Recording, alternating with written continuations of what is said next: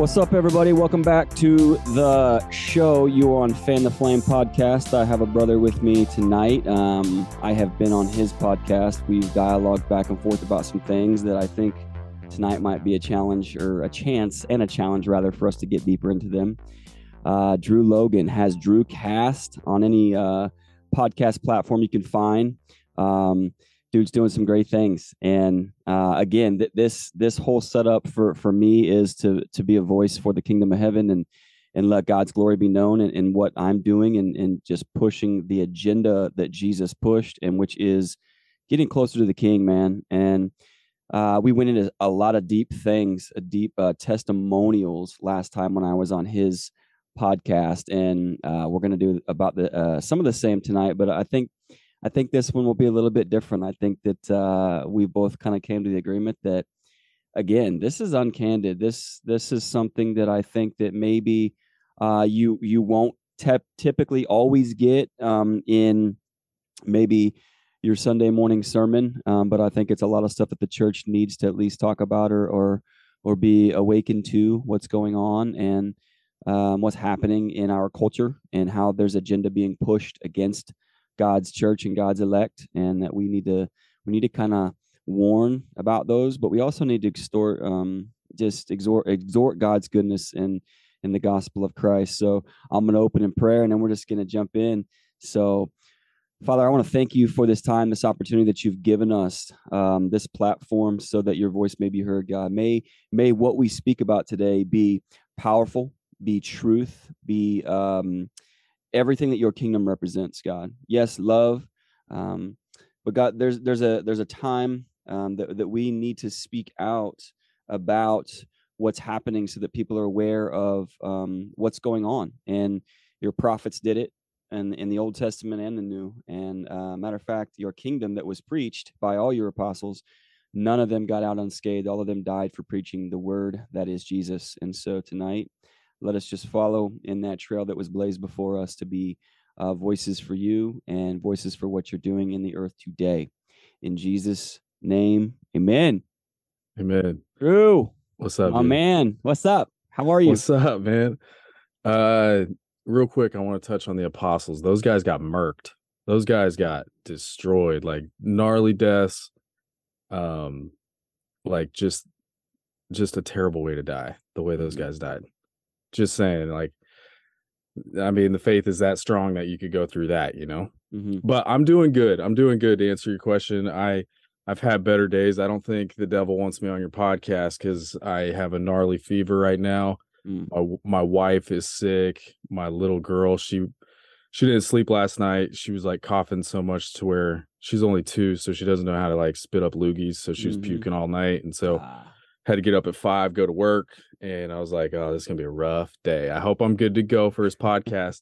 And my wife, I get home, she's like, just take her. And then I make a bath for my wife. And meanwhile, I'm not feeling good either, but it's like one of those things where you got to be the rock, you know, you got to suck it up. So I was like, if I'm going to suck it up for this, I'm going to suck it up for the podcast. Let's do it, dude. Yeah. Well, here's the deal, man. Part of what I just prayed for, part of being kingdom culture, is taking care of your family. And if that's your number one ministry, if you're not taking care of your family and stewarding your relationship with your wife and stewarding her heart right and taking care of your littles, man, like, it's kind of hard to be entrusted to something, something beyond that. And God really had to take me back in this season and take care of some of those things in my family. And, you know, he's blessed me with multiple platforms, and I'm super thankful for what God has given me. But yeah, man, I love how you opened up with the apostles, man. Like I was just reading today about how all of them died. I mean, you're talking martyrdom, you know, dragged through towns on horses till you're dead, pushed off cliffs, and not dying, so then being stoned to death. Peter was crucified upside down on a cross because, you know, he felt it so amazing that he was able to be crucified like Jesus, but he didn't think he was worthy to be crucified the right side up. So he said, turn me upside down. You know, my Savior died right side up. I want to be upside down. So some of if you read about the history of how these men died, the only one that really got out I wouldn't even say unscathed, because he was like breaking rocks for the Roman culture and building paved roads for them. Or he was making roads for them, was John, and he was exiled on this island called Patmos, where he was a slave. He was a slave, and I've heard this. I preached this. It wasn't a Caribbean vacation. He was this island. It was hard work, hard labor for a culture that he was, that hated him. And so kind of sounds familiar to somebody else that died on a tree for us. But yeah, man, those guys are heroes of the faith at the end of the day. And I think that we can learn so much from them and follow in their footsteps, and kind of leading into tonight, man, like they were willing to go through whatever it took to get God's word out there and to warn, extort, I keep saying exhort, the word of God, and just proclaim the kingdom of heaven, and we're kind of living in a culture that's counterculture of that. And you're noticing so much go on with just the twisting of the good things that God has tried to establish and put in place for his people to enjoy. And so just a few thoughts on that, man. Where's you're living in California. So yeah. What are you seeing, man? What is your heart's cry, I guess, is my question to you, for as a father, as a husband, as a welder, as a worker, like what do you want for your kids, and what kind of life do you want to cultivate for them? Well, let me just say how 2020 was a powerful year, because I had a best friend, and for 10 years I would always tell him about God, and he would just kind of spit at the comments I made, and he really like pushed God out of his way. I think he tried to burn a Bible. He asked demons into him, because he's like, he ain't real, all this stuff. And just the evil he saw during 2020, he became a Christian. Come on. Yeah. So, I mean, that goes to tell you what kind of leadership is going on right now in the United States and in California. Specifically, 2020 to 2022 was real intense. As a blue collar man, a union welder working in Orange County, I was really blessed to not work in LA County, because they were just vaxxing everybody. You had to, or else you weren't going to work. So right, it was an intense time, because I wasn't going to get it. But when it comes to the Lord and like how he was in my life during that time, I was getting a little fearful of the government and of what they were doing. And I think I had you on my podcast because, like, even this war in Ukraine, this proxy war with America versus Russia, basically, I was nervous about nuclear war, and I had you on at that time, and I was just like really, really nervous. And you kind of were just like, "Hey, man, God's in control of all of this, dude." And I was starting to go to church again, and the church I was going to was talking about Romans, about how you need to follow the laws of your government, whatever they make, and all that stuff. And like, God's appointed the leaders there, so respect them, all that stuff. I have a really hard time doing that right now. But I think there's a deeper, like everybody talks about, deep state going on, and we could dive into things about that. I have a lot of information, I believe, on that. That's kind of what my podcast has been about. That's what drive me to create the podcast. Was I wanted to create a voice for my friends and for me. We all had all these, and anyways, so yeah, that's kind of where my podcast drive from. But I see God in all of this. I see the good and the bad. I see the spiritual warfare. And yeah, there's truth, and then there's lies, and it's hard to get to that truth. But the ultimate truth is Jesus is God is still in control. And I often forget that, but I have to remind myself he is in control of all this. And he's sovereign, and man, there's so much wrapped around what you said with the spiritual realm. And one of the things that God constantly reminds me is, yeah, he's in control, but he also gives us this thing called free will. And if not practiced right, you have what we have right now running rampant, and not just America, but the world.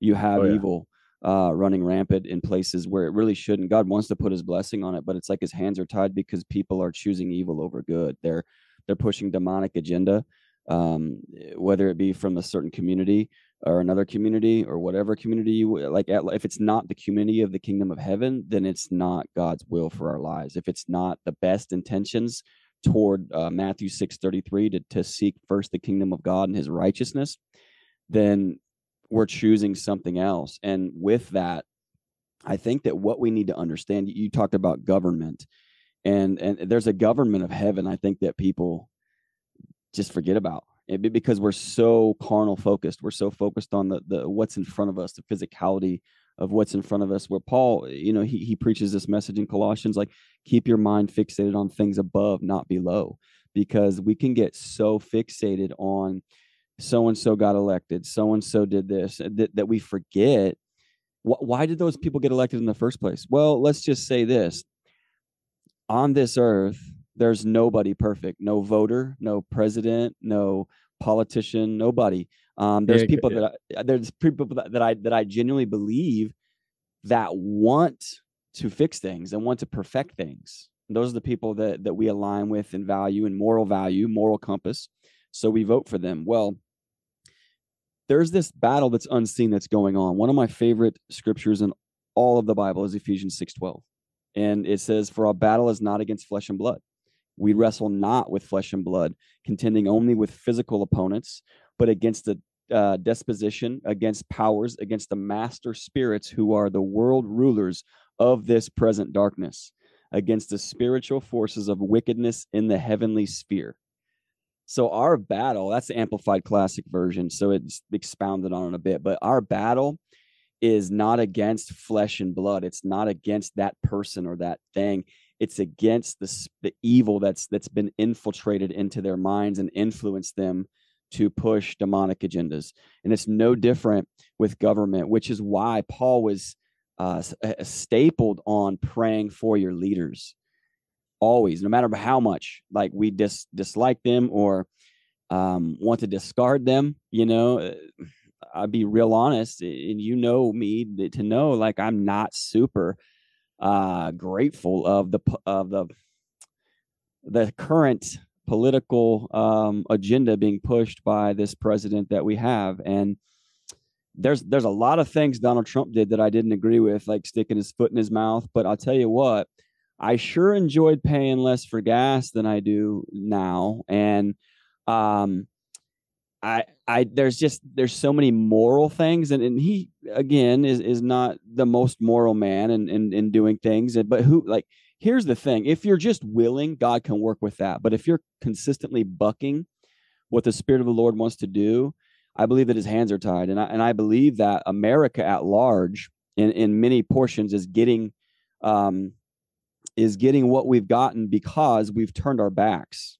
Oh, yeah. We've turned our backs toward God and his kingdom. And so we have to, what we have to do is we have to pray and petition God to rise a remnant and to put up a standard of righteousness against these demonic forces that we hear about in Ephesians 6:12 that are influencing these people. So anyway, that's a lot to chew on, but that's just kind of where I am.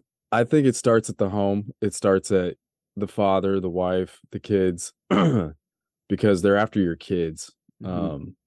And it's not just this government. Like, you're talking about elected officials that we elected. We didn't elect the World Economic Forum. We didn't elect Klaus Schwab, Yuval Noah Harari, all these people that go to Davos. And when they talk about this climate change and all these things that they're pushing onto us, it's probably just to raise our taxes. I get that, but they also have this agenda to I don't know, if you just look into the World Economic Forum and you look into those names I just said, your mind will be a little bit blown because it lines up with everything that's going on. Every country right now is kind of in chaos. Paris, they got all the people running the streets, taking down BlackRock, which is hedge fund organization that basically bought all the houses in California in 2022. Right now, a house used to go for 450,000. Now they go for $1 million. They basically raised my rent $1,200 in the last year. Wow. So there's many things at foot, and I'm with Scotty whenever, you bring in the spirit and you're talking about the spirit. The spirit is the ultimate battle. The flesh, but I'm just letting people know the flesh is also having a gnarly battle right now. And I listened to your podcast with Tate and his struggle with pornography and all that. I think all men do, if you ask me. So it's like they've found ways to corrupt us. And even me, like they got me as a little kid, not necessarily in just one area, but like in this idea of like, I want to leave this small town and move somewhere and become this big famous singer and get all the girls and just that's all I saw whenever I was a kid, and almost up until 2020. But I don't want to sound like such a what's the word for it? I was a good kid still. I knew Jesus. I remember accepting him into my heart in second grade. Sure. And like crying, like knowing this is real. And went to Mexico, and my fondest memories are, crying with my brother at the altar. So, amen. You know what I mean? Amen. That's good, bro. That's good. And you're right to talk about the physicality of it, because at the end of the day, if the spiritual realm gets a hold of people, it always manifests physically. I don't care if it's murder, rape, corrupt, whatever, you fill in the blank, like it will always manifest physically, which is why it's important as believers that we walk in the spirit, because the Holy Spirit also manifests in the physical. I mean, the works of Christ, we're called to do the works of Christ, and we cannot do the works of Christ without the leading of the Holy Spirit. So, love, peace, joy, patience, kindness, those are things that are practiced. And so if we're possessed by the Spirit of God, which we should be as believers, then we should protrude those things. Those things should just pour out of us. And so if we're not, let's say we're allowing another spirit in, a demonic spirit in, guess what?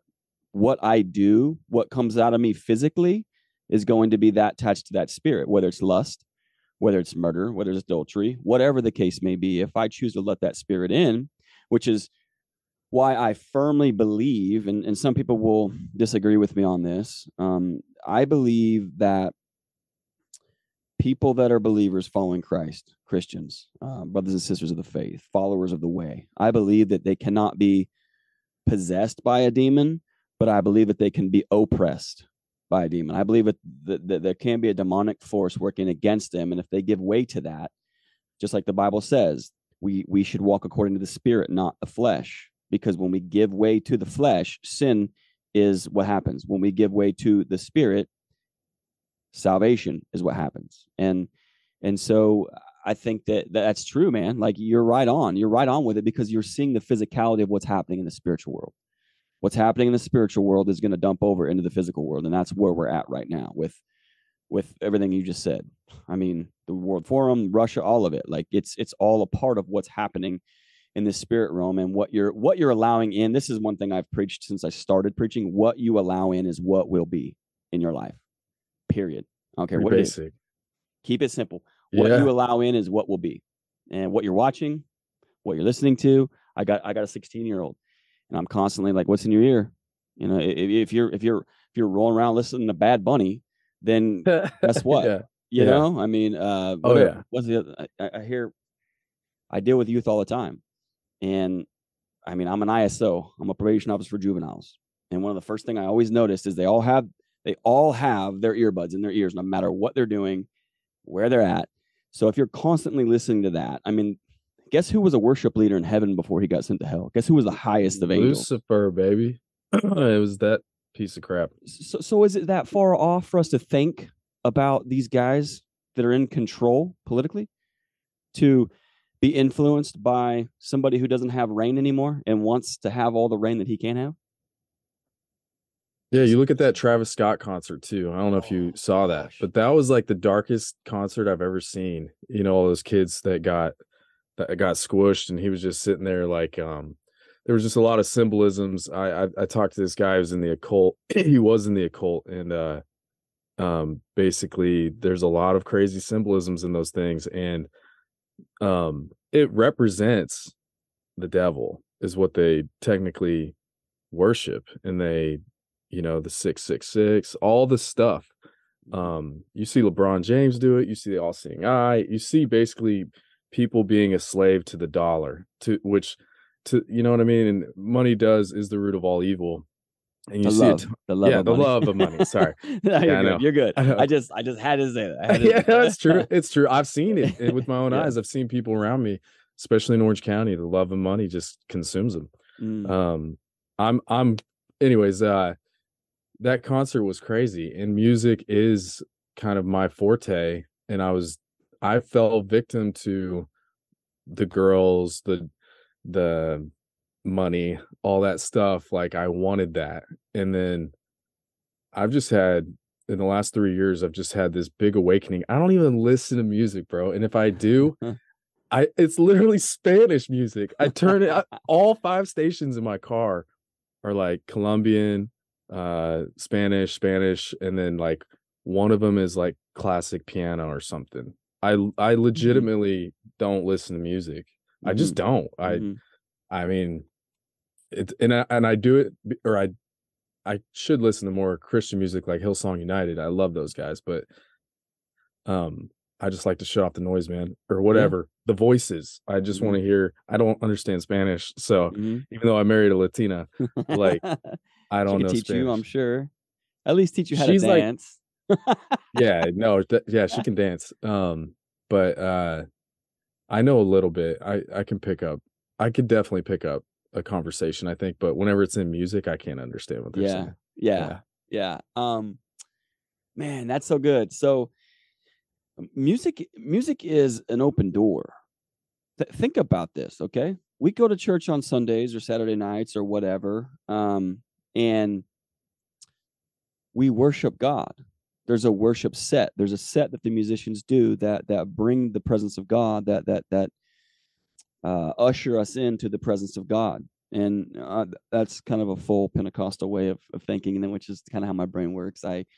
But whether I'm with a group of people or whether I'm by myself with my worship music on, I'm giving myself fully to the Lord. Like, in that moment, and hopefully I'm doing that in other areas. I mean, worship is a lifestyle. It's not just about music, by the way. I think we should probably preface the whole thing with that. But when we're in that place with God, and I call it getting wrecked, because there's times when I'm in my prayer closet and I've got my worship music, or I'm in the gym, it's my sanctuary, and I just got my Jesus music flowing, and it's just like emotions start to bubble and I can't handle it, and I just like, I pour out, and so if we're doing that for the Lord, right? I mean, that corporately or individually, we're doing that for the Lord. So if we're listening to worldly music and it's not worship music, there's an open door to our brain waves, to be able to take what we're hearing, and it gives you a certain feeling. Everybody knows when you're in high school that's played football and AC/DC Thunderstruck is getting ready to play, and you're getting ready to run out the tunnel, like you're at high alert. You're like, like that, and so it does tie to our emotions. It does pull at the string of our emotions. And what better place worshipfully before the Lord than to pour out what we're feeling all day, from our stresses, from whatever.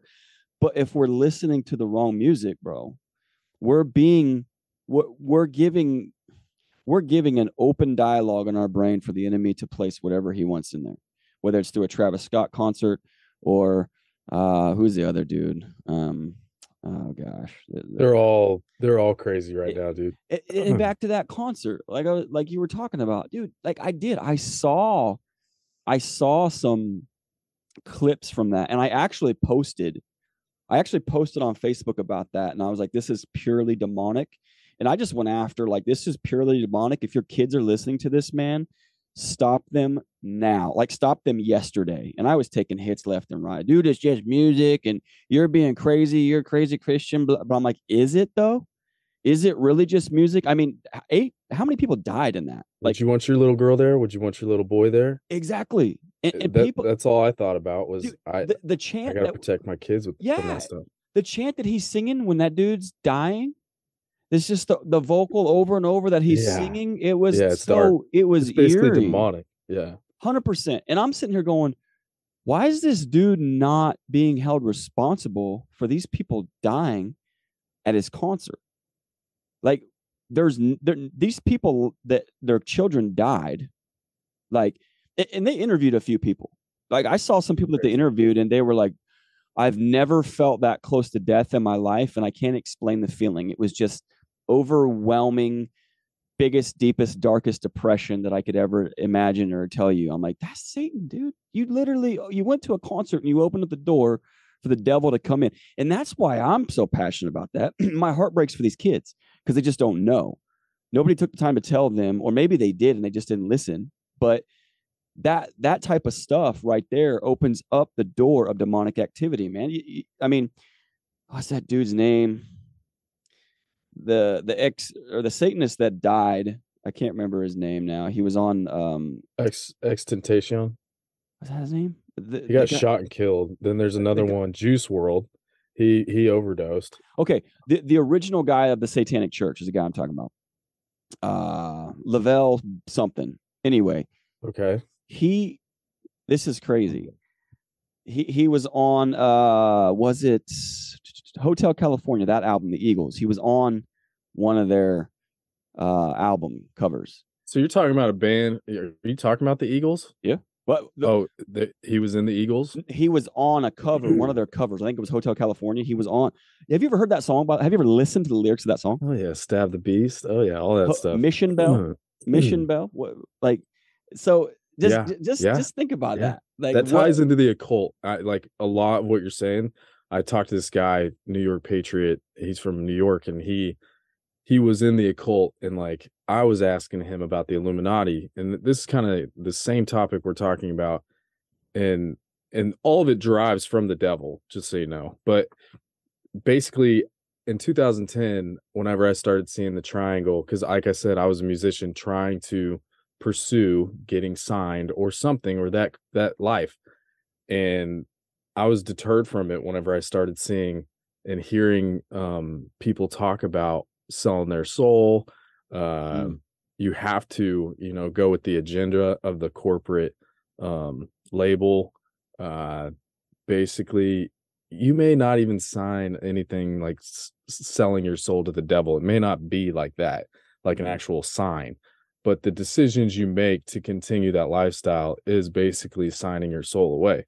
And so, and who knows, maybe there's an actual signing the soul, but like, you didn't get that far. No. I saw it in 2011, and I even had opportunities, and I got lucky. I sang a song with a guy named Charm Britton, who was in Lil Wayne's music video, smoking a joint with him. These hoes ain't loyal, like that song, huge song. And he was right there, and he knows Chris Brown, he knows all these people. If I really thought I wanted to do that with my life, I think I still could hit those people up and continue to try. Sure. I just didn't. I don't want that. I want to move back to Kansas and live on 6 acres and keep to myself. Dude, so my spirit just went woo, like when you said, all those things were in front of you, but you saw it. You had the discernment to see it. Like, my spirit gave way to you as a child receiving Christ as Savior, because there's still that seed that was planted in you is still alive. And the Bible says in Proverbs that train a child in the way that he should go. When he's older, he will not depart from it. And so you even being away and being in your stuff with the girls, with the lust, with all the stuff we talked about earlier, like, you still were able to, okay, I'm not willing to go this road. I'm not willing to take this wide road that leads to destruction. I better stay on the narrow path that leads to life. And that just made me elated, because I'm like, man, he like, that's the beauty of God. Even in the midst of that darkness where you were headed. I mean, I want to go be famous. I want the girl. It was working. It was working. Yeah. Like, I think it's easier because it's the luring in, right? It's easier to do the wrong thing than it's going to be to do the right thing. That's just 100% of the time. And and here's the thing. I think I should probably say this before we get much further. I'm not giving the enemy any more credit than he deserves. And I'm not saying every single musician or artist is after this. There's two different worlds, and there's no gray area. That's what I believe. I don't believe that you can. There's so many, like, oh my goodness, we could go on like Nicki Minaj when they were like, well, yeah, I just want to thank. She's like, I just want to thank God, and then she drops the N-word, and I'm like, what God are you talking to? Because you're not talking about my God. You're not talking about Jehovah Jireh. You're not talking about the God of Isaac, Abraham, and Jacob. Like you're talking to, and you're thinking another God. And I think that's where the confusion can set in for these kids. They can hear these disruptive, demonic songs and then go, well, yeah, but she thanked God for getting a Grammy. For what? I wonder, though, if as a child she did know God, like you said about me. And then Possibly. because you can be a lukewarm Christian your whole life and like, and like have that moment of knowing Jesus and still getting caught up in the world. What's the verse? If you love the world, I know you know it. If you love the world, the love of the Father is not in you. Yes. Yeah. Well, stuff. Yes, that, and there's one more about, if you love the way of the world, but that's close enough. That's basically it. But I really wonder, because some of these people that I've listened to that have there's a thing called the awakening or red pilled or whatever, where you kind of just wake up to all the things that's going on. You don't really know the answer, at least I've seen from outside people, but what's crazy is they all seem to find Jesus eventually. Mm-hmm. They find that spirit again, or they find it for the first time. And so I still have faith in Nicki Minaj to change when she's maybe 50 years old, has it all, has done it all or whatever, and just realizes this is empty. Because that's what it is, man. I've been around money. I've been around guys who have $45 million, took me to Vegas. These are the homies. And guess what? I still felt empty on that next morning. And the cup is not full. Now I got a sick wife and sick kid. And tomorrow I'm going to wake up and my cup is overflowing. Yeah. You know what I mean? Come on. And so I think I wouldn't talk crap necessarily. I see what you're saying, because it's leading kids down a path like, well, she can put her butt on Instagram in a thong, and I can too. She loves the Lord. I go to church still. It's a confusing thing. It's a sneaky road. Right. When we look up to these people, but we're already worshiping them. When you go to their concert and you got 10,000 people and you're all like, phones, like that's worship, dude. If you ask me, and it's just something I've always thought about. I know. I love that, man. And nobody's too far gone. You're exactly right. God's grace extends further than my small mind.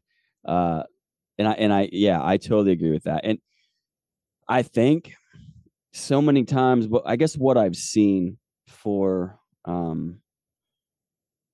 I guess I don't want people to be confused, and if nobody warns, hey dude, like you're going the wrong way, man. Like there's a train coming and you're walking right toward it and your headphones are on, you can't hear it. Like you're going to die. And if I don't scream at you to get you off the track, like you just love the kingdom, bro. You love the kingdom. I do. I love righteousness, man. I see it in you. It fans my flame. I wanted you to have a podcast. I knew you needed a podcast, dude. And like, all my friends that are on my show, I point them to your show, and like they listen and they're like, that guy's awesome. Like, and it's God in you. But I think that's where this passion comes from. Sometimes some people can feel overwhelmed and like, oh, do I got to be like Scotty? Do I got to be like do it? That's the fire God's put in your heart. And I think I went to a Bible college and I wanted to be a missionary, and I truly did. And I ended up having a class where I had to, how would you teach the word of God in Saudi Arabia? That was my assignment. And I had to give a presentation, and I found welding. They paid like $250,000 a year. And I was like, interesting. I know how to weld. Yeah. And so I did this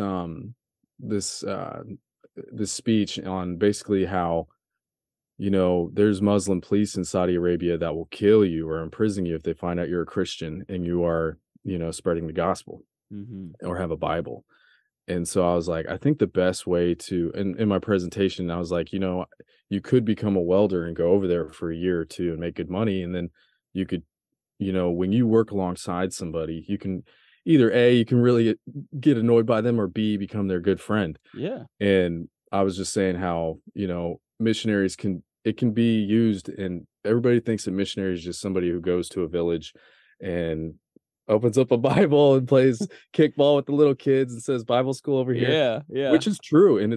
that's a great foundation for that. But I believe God put it on my heart, like, I'm going to give you a little tougher road, Drew. I want you to go into this welding career. I'll bless you with it, and I will give you all the adventure you want. But, you need to ultimately give your testimony and tell people about God, tell people about me. And so I went to welding school, and now I'm out here in California, and I'm in the thick of it, man. I asked for, what's funny is, be careful what you ask for, because he will give it to you, and then it can be COVID-19 could come, and the government could try to lock you down and jab you up and all sorts of stuff just to work. So you got to be careful what you wish for. That's so good, man. I love how you wanted to be a missionary and God changed your trajectory based on where he needed you. And I think that all of us at large have an idea of what, once we're infused with that go get them for God attitude, it's like, oh yeah, I'm going to do this. I'm going to do this. I'm going to do this. And then the Lord's just like, hey, pump the brakes, man. I need to take you over here for a little bit, because I have to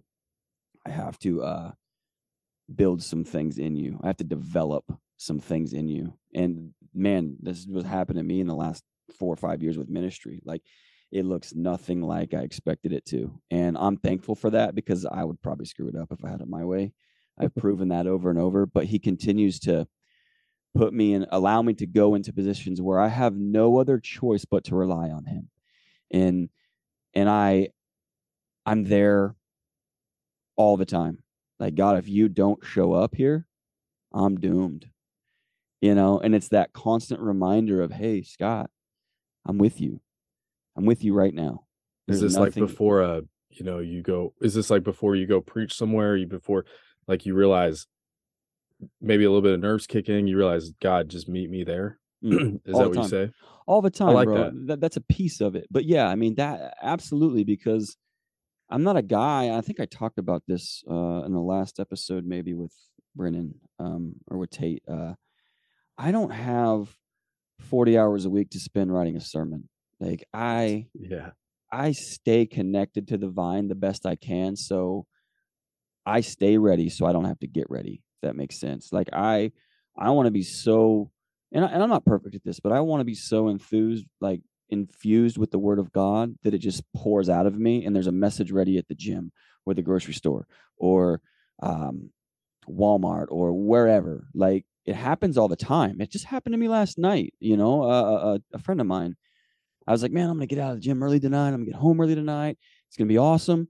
And then I go to like get my bag and get out of there, and I run into a buddy of mine, and like we work out at the same place, but we didn't really get a lot of deep talk. And then we just go into it, and all of a sudden I'm just like preaching the word, and I'm like standing outside, noticing like 10 minutes turn into 20 minutes, and he's like, man, I needed that, bro. Like, I love where your heart's at. And I'm like, man, it's not me. Like, it's not me. It's not about me. It's never been about me. It's always been about his glory. But if we leave ourselves, if we leave that window open for the God to come in and dine with us, if we leave that door open for him, like, he'll meet us right there. And for me, it's always about in season and out of season, as the word says, be ready to preach the word in season and out of season. And that's what you're doing. You're in season, you thought was going to be a ministry overseas. And so this out of season, so to speak, for a while, welding or whatever, you're still preaching the word because you were raised to understand what God has done for you and what he wants to do for other people. And you're in the thick of it. You're in it, as far as Christianity being a culture. I mean, yeah, there's places in California. Absolutely. I mean, Azusa started in California. I mean, do some research on that. Like, the Azusa outpouring, like that's where a lot of things started. Bonnie Bray's house, you can look that stuff up, but like, man, that ground is so fertile with what God wants to do. It's insane, bro. It's like what he wants to do in that region. The outpour of his spirit that he wants to put in California is crazy. Like, and that's any dry place spiritually, any dry place God wants to infiltrate. He wants to take ground from the kingdom of darkness. He just does. That's what you were saying earlier. Like, when we hunger and thirst for righteousness so much, and we see the inconsistency with that kingdom, because people are quenching the spirit, so to speak. They're quenching the spirit of God because of sin or rebellion or whatever, where God wants to show up. There's a literal hold, there's a restraining because of what's happening. But God is never, ever too far out of reach for us to call out. And thief on the cross, man, right? I love this life. I love the story of the prodigal son. I can relate to it a lot. And I still run back to that because I'm the furthest thing from perfect, and so are you. But what you remind me of is I feel like you look up to Jesus in such a way that you want to be as much like him as possible, and that's the idea. That's the probably the fire he's put in your heart, and I have what God I feel has given me is to love my neighbor as thyself. Like, I talk to people on my podcast who are totally don't believe in God, and I still give them my time, and I still love them, and they make fun of me a little bit. Like, one guy's like, so you're telling me Mary was a virgin, and like and like all this stuff, and like I'm like, and it makes me, it's whatever, but like I'm trying to figure out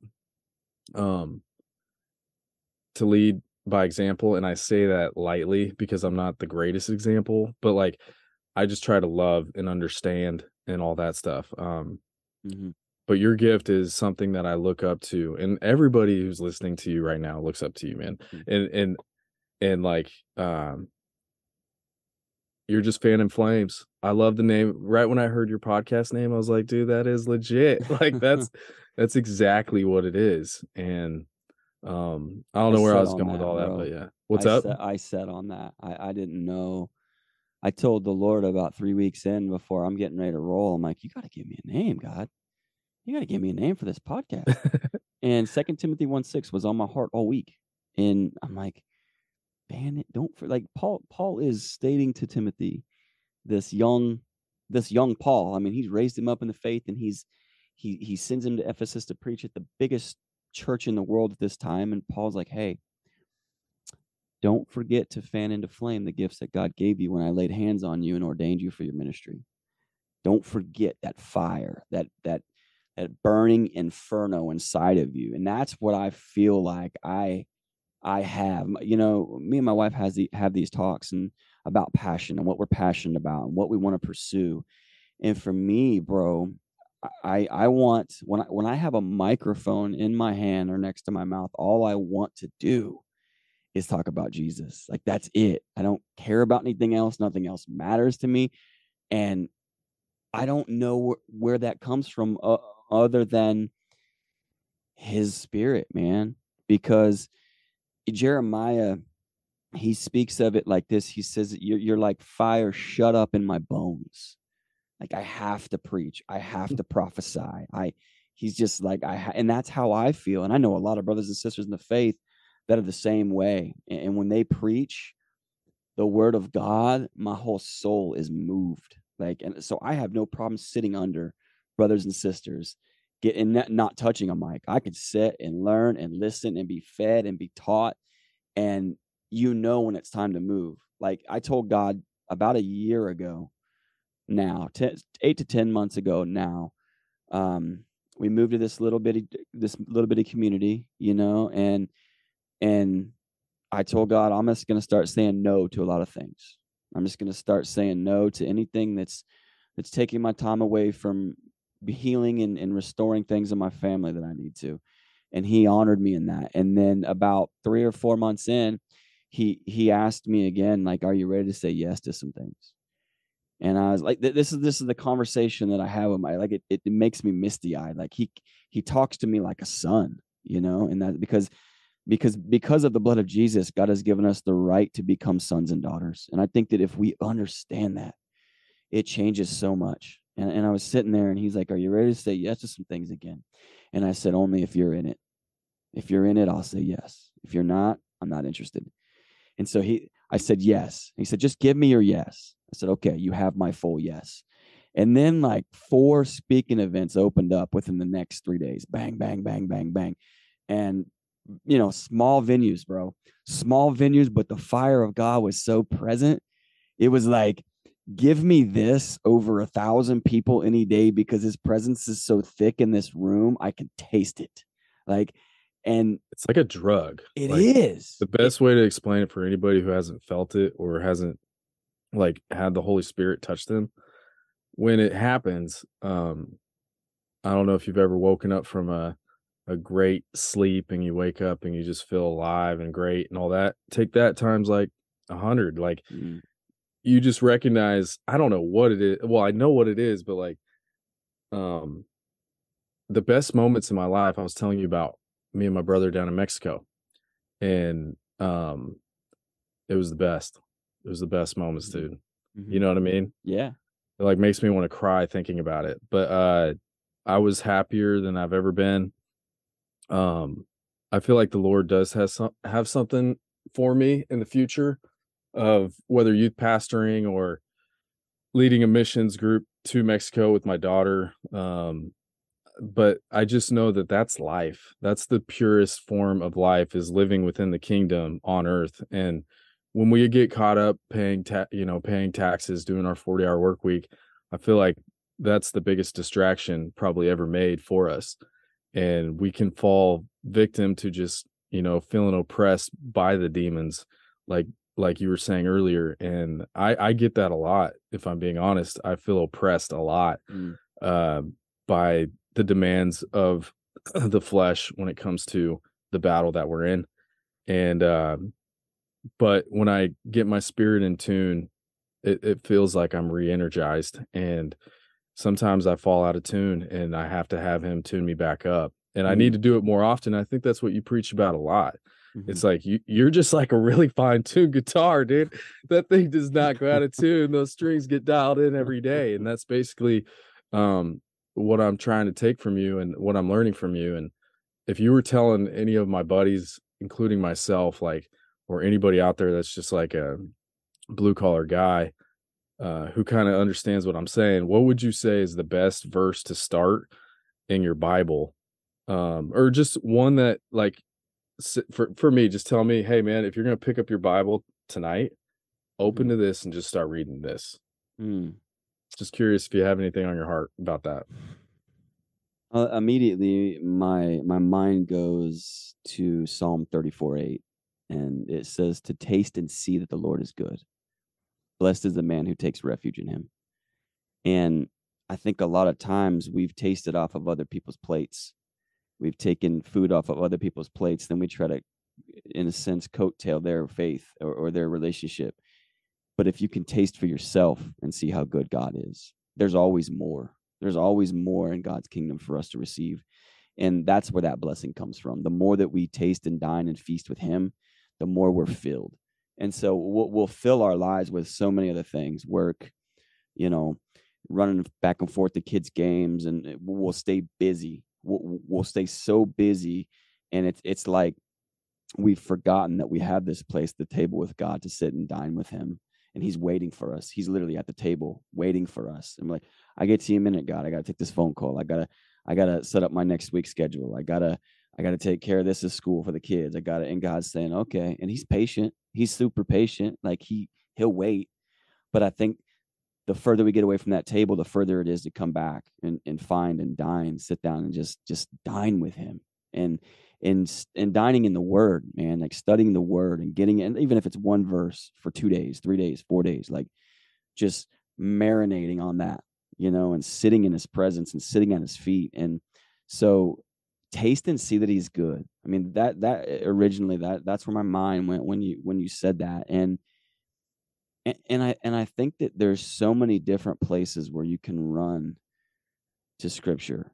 The whole book of Colossians is just a great book. The book of Ephesians is just a great book. And how to be a man, how to fight, and how we win our battles. And And, the whole book of Ephesians, chapter 6, I mean, go there, dissect it, but don't neglect the Gospels either, man. Like, don't go to John 1. Just read John 1 and see the love that God has lavished on us as his bride, as his sons and daughters. I mean, but ultimately, sitting with him, man, just getting alone with him, shutting everything off. Like you said, like, I don't even listen to any other music now. Like, how many times do we just sit and pray in a car? Why do we have to have music all the time? Why can't we just, like, I got a 2-hour drive today. I'm going to do nothing but listen to Holy Spirit. I'm going to talk back. And I'm going to listen to my him. favorite and I'm going to thing. talk back. I love shutting off music and driving and like rolling down the window, especially in Kansas. But like in the mornings out here, I'll say a prayer and just have it off and just drive to work, say a prayer. And it's a great way to start your day off. Like it is. It's just a great way. And you feel good about it. You talk about going to a quiet place. I have to give a shout out to my mom and my dad. They did a really good job at raising me where they did. In little small town, Haviland, Kansas. They did live in Ventura, and that's where they had my sister in Ventura, California. Oh, wow. And my dad was a youth pastor, but the pastor was like taking money and going to Angels games and Disneyland on it with his family. And my dad kind of said, "Hey man, what are you doing?" And then he got fired or whatever. And so he has, I pray for my dad a lot, like, cause he has a heart for God, like a real big heart. And I feel like I fall into the same category as him. Like, we just got jaded, but anyways, and I'm not going to let that happen. There's a verse that says, "The work I began in you, like I will finish." And I forget the verse name, but I know it in my heart. It's like, he who began a good work in you will be faithful to finish. Yes. And so, yes. So I do believe that for my dad, and not that he's a bad guy, he's a great guy, but I just know that the Lord, he just wants to use my dad because he's awesome. But we went to Camp Quaker Haven. You know, people talk a lot of the times, you know, the church just wants your money with the tithe, all this stuff. Well, I asked my dad, "Hey dad, who do you tithe to?" And he tithes to Camp Quaker Haven. And I just was like, "That's really cool." He's like, "That's where I met the Lord." And so I remember there as a kid or even a teenager, I'd go there every summer, and they would always make us or ask us to, "Hey, all right, we're going to dismiss right now in the service, but I want you to just walk out somewhere." And Camp Quaker Haven's full of trees, and there's a Mississippi River, I believe, flowing through it. And I went out into the woods, and I just remember sitting down and like kind of thinking, "Oh, this is dumb. I wanted to chase girls," you know what I mean? Yeah. And but I took the time to like just sit there in quietness and pray and like open my Bible up, and I remember just feeling the Holy Spirit again. And I don't know how to explain it. Well, you know exactly what I'm talking about, but that is a good habit to have. We're busy, man. I just played on my last podcast. I was like, dude, there's a country song, "I'm in a hurry to get things done." Yeah. Well, I played that on the last one for my buddy. I was like, cause anyways, but I need, and I feel like we need to take time to even get away from our family and go sit by a tree and like, or whatever, and find that alone space. I need to. I'm personally saying that I need to, because I think we all do. And yeah, dude, I mean, the words, didn't mean to cut you off, but no, you're good. That's basically what I had to say. The Bible says that Jesus often withdrew to lonely places to pray. I mean, that's why, I mean, his prayer hour was like 3 to 6 a.m. because he knew once people were up and around, he was going to be needed. He was going to be tugged on. He was going to be, I mean, everywhere he went. One of my favorite scriptures is in the book of John, where it says that, and I'm paraphrasing, but if they tried to write down every miracle that Jesus performed, all the books in the world would not be able to withhold all those miracles. It's real. It's a real verse. So and this is a 3-year ministry. Okay. By the time John baptizes him in the River Jordan, in the Spirit of God ascends upon him or descends upon him like a dove, and the clouds open, and God says, "This is my son whom I love, and I'm well pleased." So from this moment where he's led out into the wilderness after that by the Spirit, tempted by the devil, when he comes back and starts his ministry, 3 years, all these miracles are attested to him. And so many that there's not going to be enough books in the world to cover every miracle that he. So Jesus, Wow. if anybody had an excuse to say I'm too busy to pray, it would have been Jesus. But he or knew the guy his writing lifeline. Yeah. Right. But his lifeline was he knew where his lifeline was from the Father, and he could not come disconnected to that lifeline, or he couldn't do the ministry that he was called to do. And it's the same way with us today, as dads, as husbands, as workers. If we're not connected to the power source that connects us to God, the Holy Ghost, then there's no way we can do what we need to do, at least not do it well. You can do a few things without the Lord. Obviously, there's atheists and agnostics that function every day, but to do things well, yeah, exactly.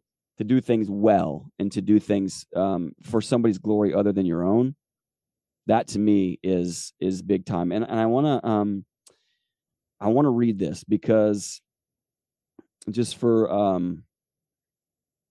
viewers, it's John 21:25, because I paraphrase this, but I want you to note what this actually says. It says, Jesus did many other things as well. If every one of them were written down, I would suppose that even the whole world would not have room for the books that would be written. John 21:25. Boom, right? Yeah. Like, mic drop on that. And here's my thing with that, bro. The book of God, the book of Jesus, the Bible, is alive and active. The word is alive and active. Okay. It's alive and active in our lives every day. It's alive and active in those who are following Christ. I believe that verse, and I might get some emails on this, that's fine. I believe that verse is proclaimed because those works and those miracles are still happening today. They're still happening today. People are laying hands on people. The dead are being raised. Demons are being cast out. And I've said this in a couple episodes before. If you don't believe in the casting out of demons, come hang around with me for a month. And I'm not going to call anybody out by name, but I've seen some things. I've seen things I've witnessed, and I've seen things with my own hands laying on of people that these things are absolutely real. And that's, I think, where we've been blinded a lot, is we look at this as a history book. Yeah, that happened back then, but it doesn't happen now. For theatrical purposes, can you tell me one of those stories? Okay. Like, just for a listener to be like, because you hear it and it's like you say it, but that's intense. Yeah. And it's not, deliverance is something that is not to be taken lightly. I don't go into a place where somebody calls me, hey, Scott, I need you to come help us with this. I don't go into that place lightly and go, yeah, I'm just going to take care of this demon real quick. Like, there's been times where it's been like an hour or two and it's like nothing. It's just full manifestation. Dude or girl is and for all intents and purposes, I'll keep it loose, but yeah, of course. Dude or girl is fully manifesting, wallowing around on the floor, foaming at the mouth, spitting on me, cussing at me, telling me things like, I'm gonna pull your head off and stomp the blood out your eyeballs, and not so more colorful words, like literally screaming at me and cussing at me. People speaking in different languages. I speak in tongues. It's a prayer language. And if you don't have the gift of tongues, don't come at me. I just know that when I pray in tongues, things happen because it's a connection with the divine that I can't even begin to describe to you. And sometimes I have to use that prayer language to take care of this thing in front of me. So here's what I've learned through and I'm no expert. I just know that greater is he who is in me than he who is in the world. And so it doesn't matter it doesn't matter to an extent how much I think I know about it. I just know that Jesus is more real than that demon that's manifesting in front of me. And I know that Jesus, more importantly, wants to free that person. And if I'm not approaching this in love or compassion, I have no business doing deliverance, like no business, because I'm going to harm this person even more than they were when they got to me. So I have to come to a place in the knowledge that, okay, scripturally, what does this look like? Well, we know that for one, the demons always approached Jesus. He didn't just, go looking for demons. They approached him wanting deliverance. The man, one of the stories is the man at the Garden of Gadarenes, where he approached Jesus and he said, who are you? Or did you come to torment us? And then Jesus says, who are you? And he says, I'm Legion. We are many. And Legion, if you look that up, what Legion means is 7,000 plus. It was an army. It was considered like an army. Okay. So back in those days, they called them legions. They had different legions. And so he was saying anywhere from like 7,000 demons was in this man is what it alludes to doing the research that I've done on this. So you need to know what you're dealing with, first of all. And you need to know, I always ask questions.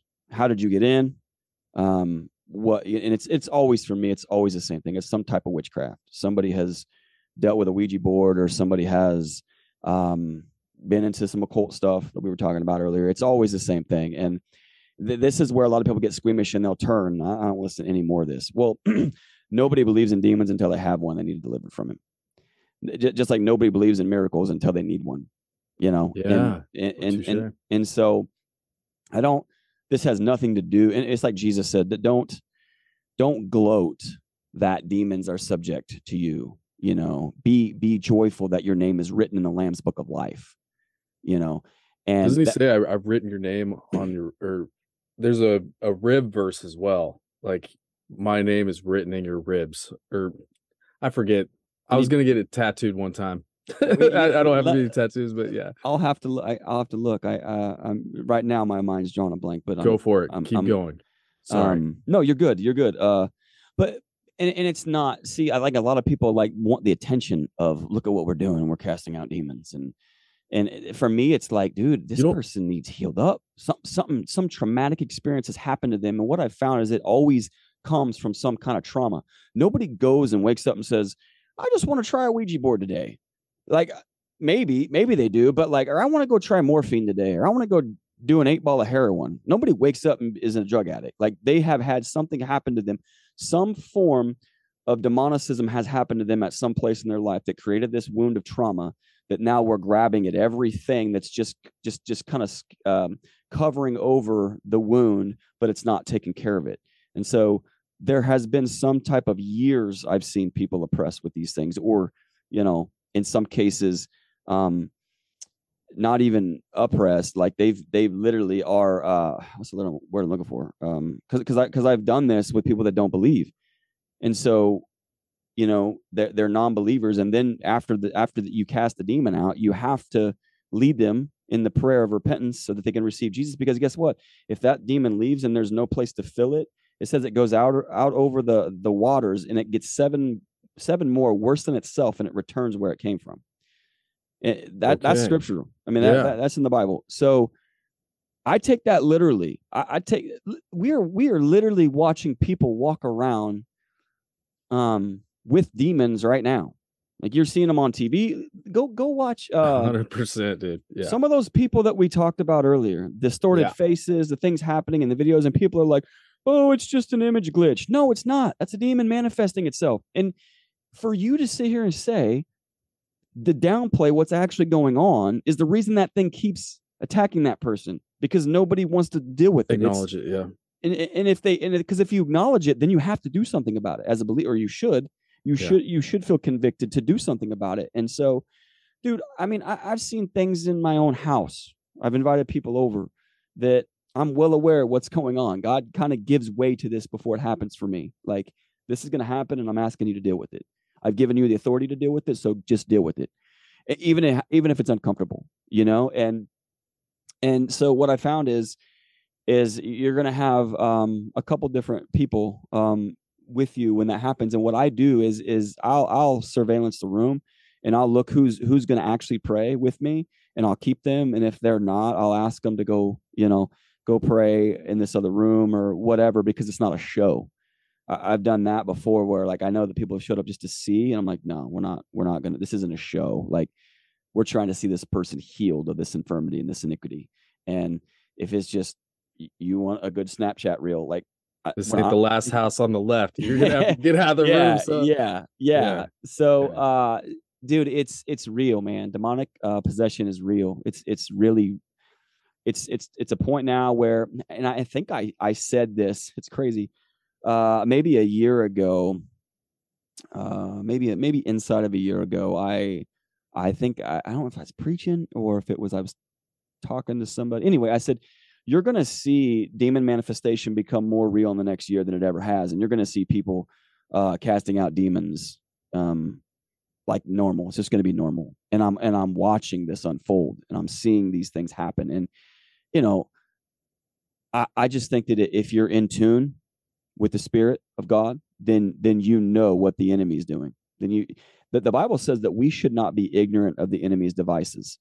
So his devices are always going to infiltrate wherever we allow them to infiltrate. His devices are always music. It's always entertainment. It's always something that holds our attention. I mean, it is the way it is, because the phone, right? And this is crazy. This is an iPhone, right? There's an apple on the back. What's up with that apple? It's got a bite out of it. and so, you know, we can rabbit trail that as deep as we want, but, you know, at large, bro, again, it's the principalities of evil in the heavenly realms. Ephesians 6:12 is what we're fighting. And I want to teach people how to fight. That's one thing that I want for this next generation, these kids. Y'all got to know how to fight, because if you don't know how to fight, you're going to get whipped. And you don't fight with your hands. We're not shadow boxing, as Paul says. Like, our weapons are not carnal, but the pulling down of strongholds. Like, we're praying things down. We're going interceding in the Spirit of God for people that don't know how to do it for themselves. And that's why everybody needs a prayer warrior. Everybody needs an intercessor, whether it's a mom, whether it's a grandma, whether it's an aunt. I'm talking, I got intercessors that are constantly praying for me. And I do what I can to reach out, because it's cool, because God will align it. I'll be like, hey, thanks for praying for me. How'd you know? I just know. I know that you're praying for me constantly, and I can't do what I do without that. And my wife, she's a spiritual sniper. She's a prayer warrior, man. Like, she's constantly praying for me. Even if she's mad at me, she's praying for me. Like, because she knows if her man's doing what he's supposed to be doing, if he's walking how he's supposed to be walking, he's going to take some hits. Like, the enemy doesn't play fair. There's a target on my back every day, and I welcome that, because I'm like, if he's after me, something must be going right in the kingdom of heaven. I must be doing something right. If everything's easy peasy all the time and I'm just skating by in life, I don't know if I'm doing what I'm supposed to be doing, you know, all the time. So, you know, that kind of went, you know, I hope all that, you know, weaves in and makes sense. But you said you wanted to teach the new generation to stand up and be strong and basically put on the armor of God. When COVID hit, there was a lot of fear, and fear kind of took over, even in churches, even in pastors. And that kind of weeded out a lot of, you know, the things I thought about the church. Mm-hmm. And I love the church, and I know the idea God has for the church. But it also warned me that's not the right church for you, or that's, you know, mm-hmm. And so there's a verse in Revelations, and it says, basically at the end, I will cast into the fiery lake the fearful and the sinner. Right? Like, it says the fearful in that. I do believe I read that. It's the, oh my goodness, I lost my train. It's the what's the word? I know what you're talking about. It's gonna drive me crazy. The premise is basically, I've learned from what's happened that you can't fear. And that's the one thing I'm kind of that I take away from, oh, Putin's going to nuke us. Oh, you know, oh, China's going to take over Taiwan. There's going to be a World War III, all this stuff. It's like that spreads fear. And so I am doing my best, and I know I don't want to fear, for my family's sake. Yeah. For my sake. Yeah. You know, and at the end of the day, it's something that I try to promote, because look what happened with fear. It can be flipped and used against you. Sure. Tear your country apart, all that stuff. Make you sick. Make you sick. Yeah. Make you sick, man. I mean, yeah. I was a part of a church during COVID that took precautions that didn't set right with me. And I have the utmost respect for these men that I ministered with. I'm not going to say one thing about them other than they're true brothers in the faith. I think that we were rocked. I think that there was a haymaker. that stunned the church. And you're right. It did weed out a lot of churches that just weren't built on faith. I'm just going to say it. And then if I take some hits for that, I will. But one of the things that the Lord had shared with my heart during that time is, if these doors close, you need to be prepared to preach in the streets again. Well, that was easy for me because that's how I started my ministry. And I said, okay, so, when there was a group of people trying to figure out what our next move was as a congregation, I just started doing live feeds. I said, hey, I'm going to go down to the park downtown and I'm going to set up a worship team and I'm going to pray and I'm going to preach, and those who want to show up can show up. So that's what I did. That's I cool. put that together, and people that I never would have reached where we were sitting came. They would walk by, they would be downtown with their families on Sunday doing whatever. And what's that noise? And we got worship teams going over here, and I'm just preaching. And did I take a little bit of flack for that? Maybe. But here's the thing, bro. At the end of the day, I tell my wife this all the time, and not so much as I used to, because I think I talk a lot, and she I think she just gets tired of hearing it. But same. I say the one thing for my family is we will never make decisions based on fear. And when I see things going in that direction with my wife or with my kids, I say, hey, I'll stop them. Hey, we don't make decisions based on fear. Okay. Because when you fear God, you have nothing else to fear. And that's where we were in that moment with, because another thing was I had a lot of people that I had brought to this church that were recovering alcoholics and addicts. And in my mind, I knew if we shut these people back up and we don't give them at least Sundays, and if we don't give them at least Saturdays, they're going to go get their kick somewhere. And I'm not condemning. I'm saying this is a reality. And so I knew I was responsible for that crowd. And I was like, okay, I'm not going to let them slip through the cracks. I'm going to give them every opportunity to not use again. And so good job. I just was like, we're going to the park. And they were like, what? Yeah, that sounds amazing. We're going to get all these people from downtown. They were all ready for it. And they were receiving people as they were coming in. I mean, a dude showed up half naked. I don't know, like it wasn't even that warm out, but he had like no clothes on. That's what I love about you, man. And I was hugging him. I was like, hey man, Jesus loves you. I was like, come to service. He's like, what? And I was like, we're having church service right over here. I was just grabbing people, like, because I wasn't preaching all the time. We would share. I'd give the mic to a buddy of mine or whoever, and then I would go in the crowd and pray or grab people or whatever. Like, but there was a couple park benches there, dude, and it was just an open air worship. And I was like, this is kind of some Billy Graham type stuff. I like it, and people that were still at, people that were still apprehensive, they'd wheel up in their car and they'd park, keep their windows just, a little bit rolled down so they could hear, but like not let anybody around it's like, hey, if you're still there and you're still not comfortable with getting down, throwing your hands in the air, worship, wheel up in your car, we'll preach to you. We don't care. And so that built my faith, man, because I did see a lot of people kind of throwing in the towel. And I saw a lot of people using it as an excuse not to have to go to church anymore. It was like, oh yeah, church, we don't have it anymore, man. So I don't have to go. Like, I just could sleep in today. Okay. Well, now you're neglecting the fellowship of the saints, which the Bible tells us exactly not to do. Do not neglect the fellowship of the saints. Meet with them, dine with them, eat with them, pray with them. And so it was 2020 exposed a lot of things, bro. It exposed a lot of things, and for the good. I think that that's one of those things that God used for good. Romans 8:28, he can make all things for good for those who love him and are called according to his purpose. And I'm not condemning anyone who did shut down. Like, I'm really not. I think that sometimes for things to be built stronger, maybe some other things need to go away, and I can understand the initial blow. Like, wait, is this going to kill us all? Like, I can understand that, you know what I mean? The initial, but it was later.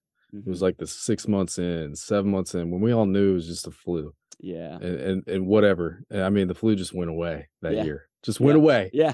No more flu. It's all COVID. Dude, and then you got guys like Rodney Howard-Browne out there in California, like, that got arrested. Oh, yeah. I mean, they arrested this man for having service. And you know what happened to him now? You know what he's doing now? Because he was obedient to the call that God placed on his life. You know what's going on with Rodney Howard-Browne right now? Is he preaching in prisons? They are building a church that is absolutely immaculate. Go Google Rodney Howard Brown's new church, dude. It is insane, you know. And you got these other guys like Jonathan Shuttlesworth that just kind of birthed from this this uprising, and just a bunch of evangelists that are hungry. You know, his cousin Ted Shuttlesworth. Like, it's crazy, bro. The guys that were really even maybe a little bit fearful, but said, nah, you know what, we're going to go ahead and do our own thing, and we're ostracized for it. Like Rodney Howard Brown, like his church is thriving, like thriving, man. And you know, he's a Pentecostal guy, so I use that term, but like I don't care if you're Baptist, Southern Baptist, First Baptist, Third, Fourth, Quaker. Fifth Baptist, Quaker. I don't care. Like, the kingdom of God loves unity and diversity. And I think that that's huge when you see so many people from different denominations both standing for the same thing and saying, yeah, you know, I know what the Bible says. I know what you're saying as the government, but I also know what the Bible says. And we can break that. We don't have time to break down Romans. What is it? 13, is it Romans 13? Yeah, 13. Something like that. There's so many different theological explanations behind that, and I'll give mine at some point. But the way that the government tries to leverage scripture that they don't even believe in kind of bothers me. It kind of bothers me. Like, okay, you don't even believe in it, but you're using it against the church. Oh man, nah. I'll continue to follow the leading of the Spirit of God and His Word that He doesn't waver from. Don't get me started on the Catholic Church and the cathedral, and you know what I mean, and the freaking Pope or whatever his name is. I can't, man. Like, there's a lot of that for people listening. I struggled with that. You know, I was in the secular world a lot. Like, my homie was, oh, Mary was a virgin. Oh, you got a Baptist over here. You got a Quaker over here. You got all this stuff. Like, you know, I think what it comes down for me, and it'll always come down to it, is my personal relationship. Mm-hmm. And it doesn't matter. I don't care what you are. It says very simply, treat thy brother or thy neighbor as thyself. And like, that's what I try to do it. I really do. I think you do that very well. And your life kind of points to that, man. Like, that's important to you. And that should be important to everybody. I mean, Jesus said the entire law hangs on the two commandments of love thy neighbor as you love yourself. Love God first, love God above everybody, and love thy neighbor as I love thyself. Like, those are the two commandments that the whole law hangs on. Love God, love people. It's it. And loving God and loving people doesn't mean, by the way, that you just condone everything that happens. Sometimes love is telling you that you're wrong. You know, good Lord, man. I mean, the Bible says that God disciplines those whom He loves. So if I'm walking off track, I better have a few brothers and sisters that are like, hey, you're messing up, dude. You need to get back online. If you have kids, it's just like that. Yes. Your love for your kid, you don't want to see him screw up. You don't want to see him go down a path. That's exactly what it is. When I had a kid, man, it was like really revealing to me who God is. Yeah. I was just like, wait. You love me as much as I love her and more? That's crazy. Like, because yeah, it doesn't make sense. But it does at the same time. Mm-hmm. He created us. He created this beautiful world. He created the stars. You know, we focus a lot on what's going on down here. And I think that's what the devil wants. He wants your head down to the ground, you know? Yeah. Look up at the beauty of God's creation. I don't get to do that as often now that I'm in SoCal, but like, it's something I miss terribly, is looking up at the stars and just being in awe of what He's created. Amen. Romans 1, bro. Romans 1. It alludes to this fact that nobody in all creation is going to be able to deny the fact that God existed based on what He's created. And so we're not going to be able to get up there one day and be like, man, I just didn't know. you didn't see the mountains. You didn't see the sea. You didn't see those stars above Kansas that you're talking about. You didn't see those sunsets at Kansas off the combine or off the grain cart. Like, you couldn't see my creation in any of that. Like, that to me, like, one time we were, my dad took us all to Telluride, Colorado, which, you know, never would have been able to afford on my own. Like, my dad took us up there. Took me and your kids, my kids, my siblings' kids, the That's whole awesome. Family. Like my brother, my two sisters, myself, and our whole family. Dad was like, Good job, Pops. Hey, yeah, exactly. I am so eternally grateful for him for that trip. Like it opened my eyes up to just what I needed in the moment, and that whole trip was complete testimony in of itself of God's goodness and his faithfulness. I mean, from before we even went, my friend was moving and he was like, "Hey, God told me to give you our van." Because we were a week before we were going, we're like, man, we're gonna have to rent something, and because we didn't want to take our little car, and it was like I wanted to be comfortable, and so I was kind of praying about like, God, what do you want to do? And it was like he was like, just wait, I got something for you. And my friend, those van, it wasn't like here's a minivan from the 90s. This was one of those Chevy Express vans with the limo lights and DVD players and behind the seats and the PS4 hookup or whatever you wanted. As the a Wi-Fi. kid, that was the rich van, dude. Oh, dude, yeah, that's the van. He's like, hey, the Lord told me to give you this van. And I was like, oh, for the trip? That's awesome. He's like, no. And he had the title in his hand. He's like, he told me to give you this van. And so he gives this van, signs it over a week before we're leaving. And because I go to this. Who's this guy? Sorry. He probably wouldn't want me to drop his name, but we'll just call him JL. JL, you the man, dude. You are the man. He gives us this van, and it's boss, dude. Rims, 20-inch rims, blacked out windows. I mean, it's sick.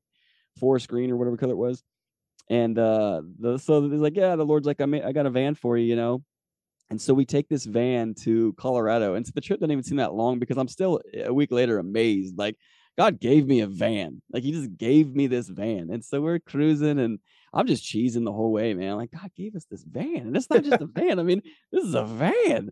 Yeah. And so we get there, dude, and we go about our days. And the whole trip was just heaven, man. Like, from start to finish, it was amazing. But there was one part in the trip where my son and I think he's 16. He was probably 11 at the time, something like that. And we get to Mountain Village and Mountain Village Pass, and we take the gondola up. Me and him and my brother-in-law and my nephew. And my brother-in-law, he's into Ironman, so he's like the biker, the swimmer, the runner. I mean, he's crazy. He's in that cult, huh? Oh my gosh, he was nuts. And man of God, though, my goodness. I know. I've learned so much from him. He's amazing. I dated a girl once that was in that, and it was just like, hey, come meet my friends. And it was just all these jack dudes, and they were just talking about CrossFit. Can't wait to go run. Yeah. That's your friends, not mine. yeah. I was like, okay, all right. I was intimidated. I was like, dude, these are your these friends? guys are huge. Who am I then? Greek gods, man. Yeah. I was like, okay, all right, those are your friends. A lot of guys. Yeah, a lot of guys. So yeah, but we go on this, this gondola or whatever they are, and it drops us off at this flat plateau, and then there's a peak that you can try to scale. And so my brother-in-law, he's like, let's climb it. I'm like, dude, I'm on vacation, bro. Like I ain't trying to do that. And Caden's like, Dad, come on, let's go. So we climbed this mountain, and I about died. I think my heart stopped 5 times on the way up. But I got to the top. We all got to the top, and I looked out over the Rockies, dude, and I was absolutely astonished at what I was looking at. I couldn't even quite put it into like frame of mind. It was like I could touch the Rockies, and like there's a cloud right here, like literally right above, and I'm like, this is crazy. And finally my heartbeat goes down a little bit, and where I could hear myself think, and my brother-in-law goes, you think this is what he meant by when the rocks will cry out? And it wrecked me, dude. Like I was like, yeah, this is God's creation. This is what he created us to enjoy. Mm-hmm. Like he gave us this to enjoy, to explore, to understand manhood and what it means to go out and conquer these things and these mountains in life. I mean, it was a whole metaphor. It was like, man, faith as small as a mustard seed can take that mountain and cast it in the sea. So we just started dialoguing like the scripture, and I'm telling you, man, like when I read Romans 1, it's what it makes me think of, the God's creation. Like at the top of that mountain, there's no way you would ever get me to believe that somebody didn't speak those things into existence. The intricacies in the cuts of the rock and how high they were and the elevations and the peaks and the valleys. It's like, dude, somebody, like, there's no way, like, you can't look at that and say that wasn't created,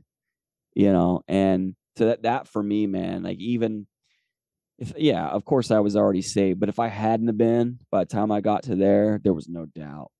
Oh Like, yeah. this is crazy. The So ocean did that for me. I lived in Newport Beach for like 8 years, and we'd go out and we'd swim, and then I tried surfing, got knocked out. It was all bad. Don't try surfing during 12-foot waves. It's bad. you But didn't watch Point Break before you went yeah, out there. That was the problem. I think I did, and that's why I was like, I'm gonna do this now. But like I there was a couple times I body surfed, so you just kind of get your body in the wave and let the power push you through the wave. And there was like dolphins that were doing it right alongside me. Wow. And I was just like, yeah. And then there's a sunset shining through, and it was just one of those moments where I kind of got to the waist high, and I just like kind of looked around, and I was like, this is incredible. And yeah, it's people talk a lot of crap on California, but it's got a really pretty beach. I promise you that. Yeah. I love the water, man. I was in Florida for the first time at 37 years old. No, that's wrong. 36. How old are you now? 39. Okay. 39. Yeah. I never been to the beach, never been to the ocean, nothing. My wife Still? No, till that point. 37. 36. Okay. 36. 36. Yeah. And my wife, she lived in Oregon, so she had been there, and I just took off. Like, I saw the way, and I'm like, this is, she's like, babe, you can't do that here. You can't. It's not Clark County. It's not Coldwater Lake. And I'm like, I don't care. If nothing else happens in my life, and this is the pinnacle, like, it's okay. It's like, it was just like, it's so expansive. You're standing there and you feel so small next to the ocean. And I look down at my feet and the waves hitting my feet, and I'm like, man, now sucking you in on the way back. Yeah, I'm like, now I know why people never leave. They got staycationers. Like, they go out there, and this is You get God's over creation, though, man. You get over it, though, man. The and you're ready to move back to oh Kansas? my gosh, the parking was a nightmare. One time I went to church with this guy. His name's Dan, and he was a bodybuilder, jack dude. He lived with me and my brother for like 6 months, and he was a lot like me, man, a lot like me. And we wanted to go to church, and I was like, well, let's go to this church. And it's in Orange County, and I was going to it for a while. Pastor was awesome, but he was more like a preachers with sneakers kind of guy. Like he made millions doing this. I'm sure you know his name. I got to remember it.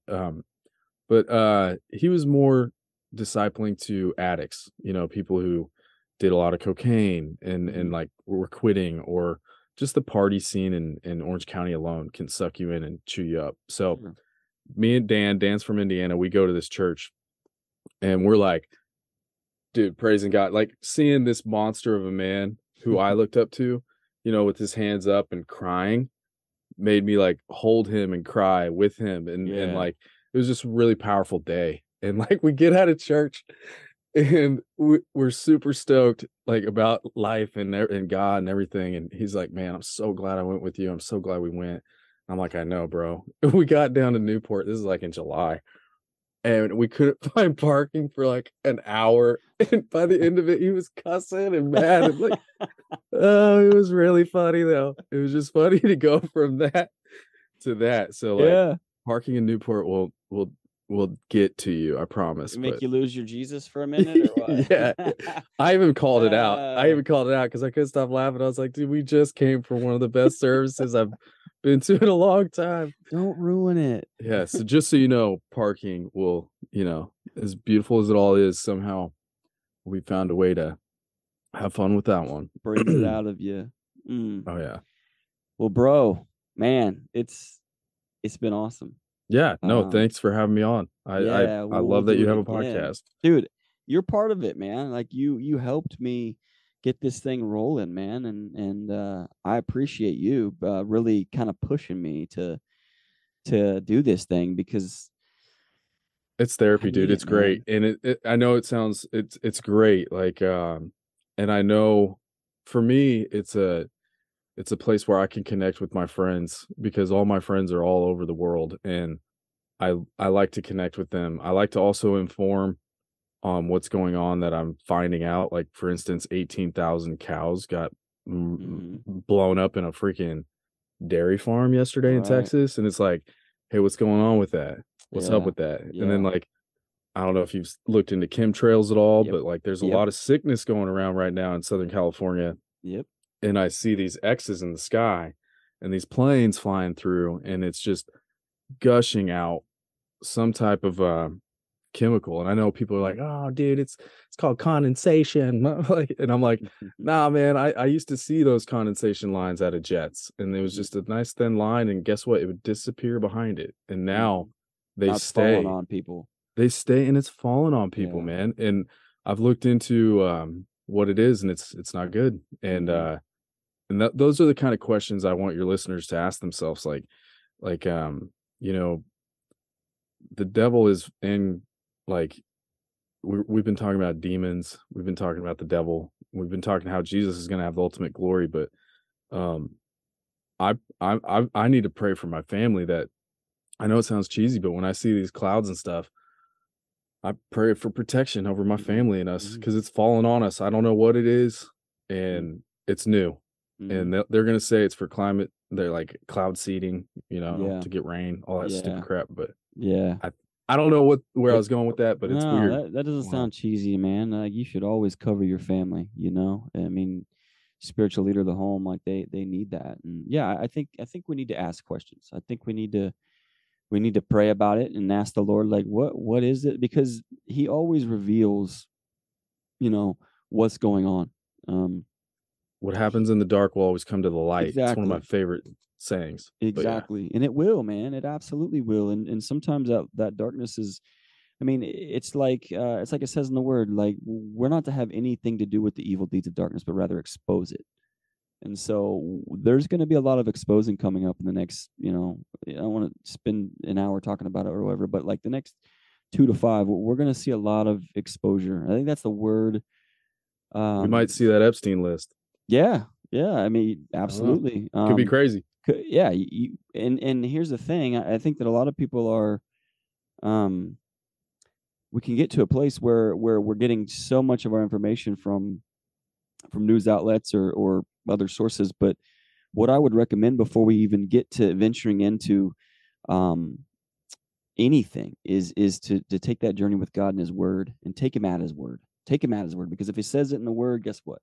You can go to the bank with it. And He loves His people. He loves His creation, and He wants to restore everybody. The Word says that it's not His will that any shall perish. Now, does that mean that everybody's not going to perish? No. Unfortunately, there's going to be people that will not believe, that will choose to disobey and stay revilers and evildoers. And here's the thing: we're not called to be the judge of those people. That's His job. Pastor Michael says that God doesn't need judges; He needs witnesses. He needs witnesses to His kingdom, and that's what we're going to continue to do: is witness the Word of God and allow the Holy Spirit to move in such a way that God does get the glory, and people don't look at it and go, "Yeah, well, that was him or her that did that." No, that's Jesus. Trump. Exactly. Yeah. So, I mean, that we can. And here, I mean, we've created political messiahs, man. We've created these political messiahs, and here's where I'll end some of this. Like, Joe Biden can't save this country. Kamala Harris can't save this country. Donald Trump can't save this country. The only one that can save this country is Jesus Christ. And He is the only way to the Father. It's not through a political power or reign. It's not through a political agenda or movement. It's through the one door that leads to eternal salvation, and that's through Jesus. And that's where our focus needs to be, and everything else will take care of itself. Jeremiah 29:11, my man. I reflect on that verse often, and I think of our country. I have plans to prosper you and not forsake you. Boom. We feel a little bit forsaken. I do. And I'm just like, nah, man, He's got plans to prosper me. Mm-hmm. So don't worry, don't fear, and keep moving on. Keep doing the Lord's work. Amen, brother. And you will fall short, and that's okay. Just run back to Him. Run back. Run back with open arms. Mm-hmm. Amen. I appreciate you, man. Yeah, appreciate you. Thanks for having me on, big dog. Yeah, bro. I'll pray and then we'll get out. Let's do it. Jesus, I want to thank you for the direction that you've taken our conversation. You always know what's best. You always know what we need, even when we don't know. I'm thankful for my brother. I'm thankful for a man of valor that is standing strong and true to his convictions in Christ Jesus, that no matter what the world throws at him, he chooses to stay connected to the vine, which is life, which is you. And he can be a branch that bears much fruit inside of you. And so we're thankful for everything you've blessed him with, a voice to the lost.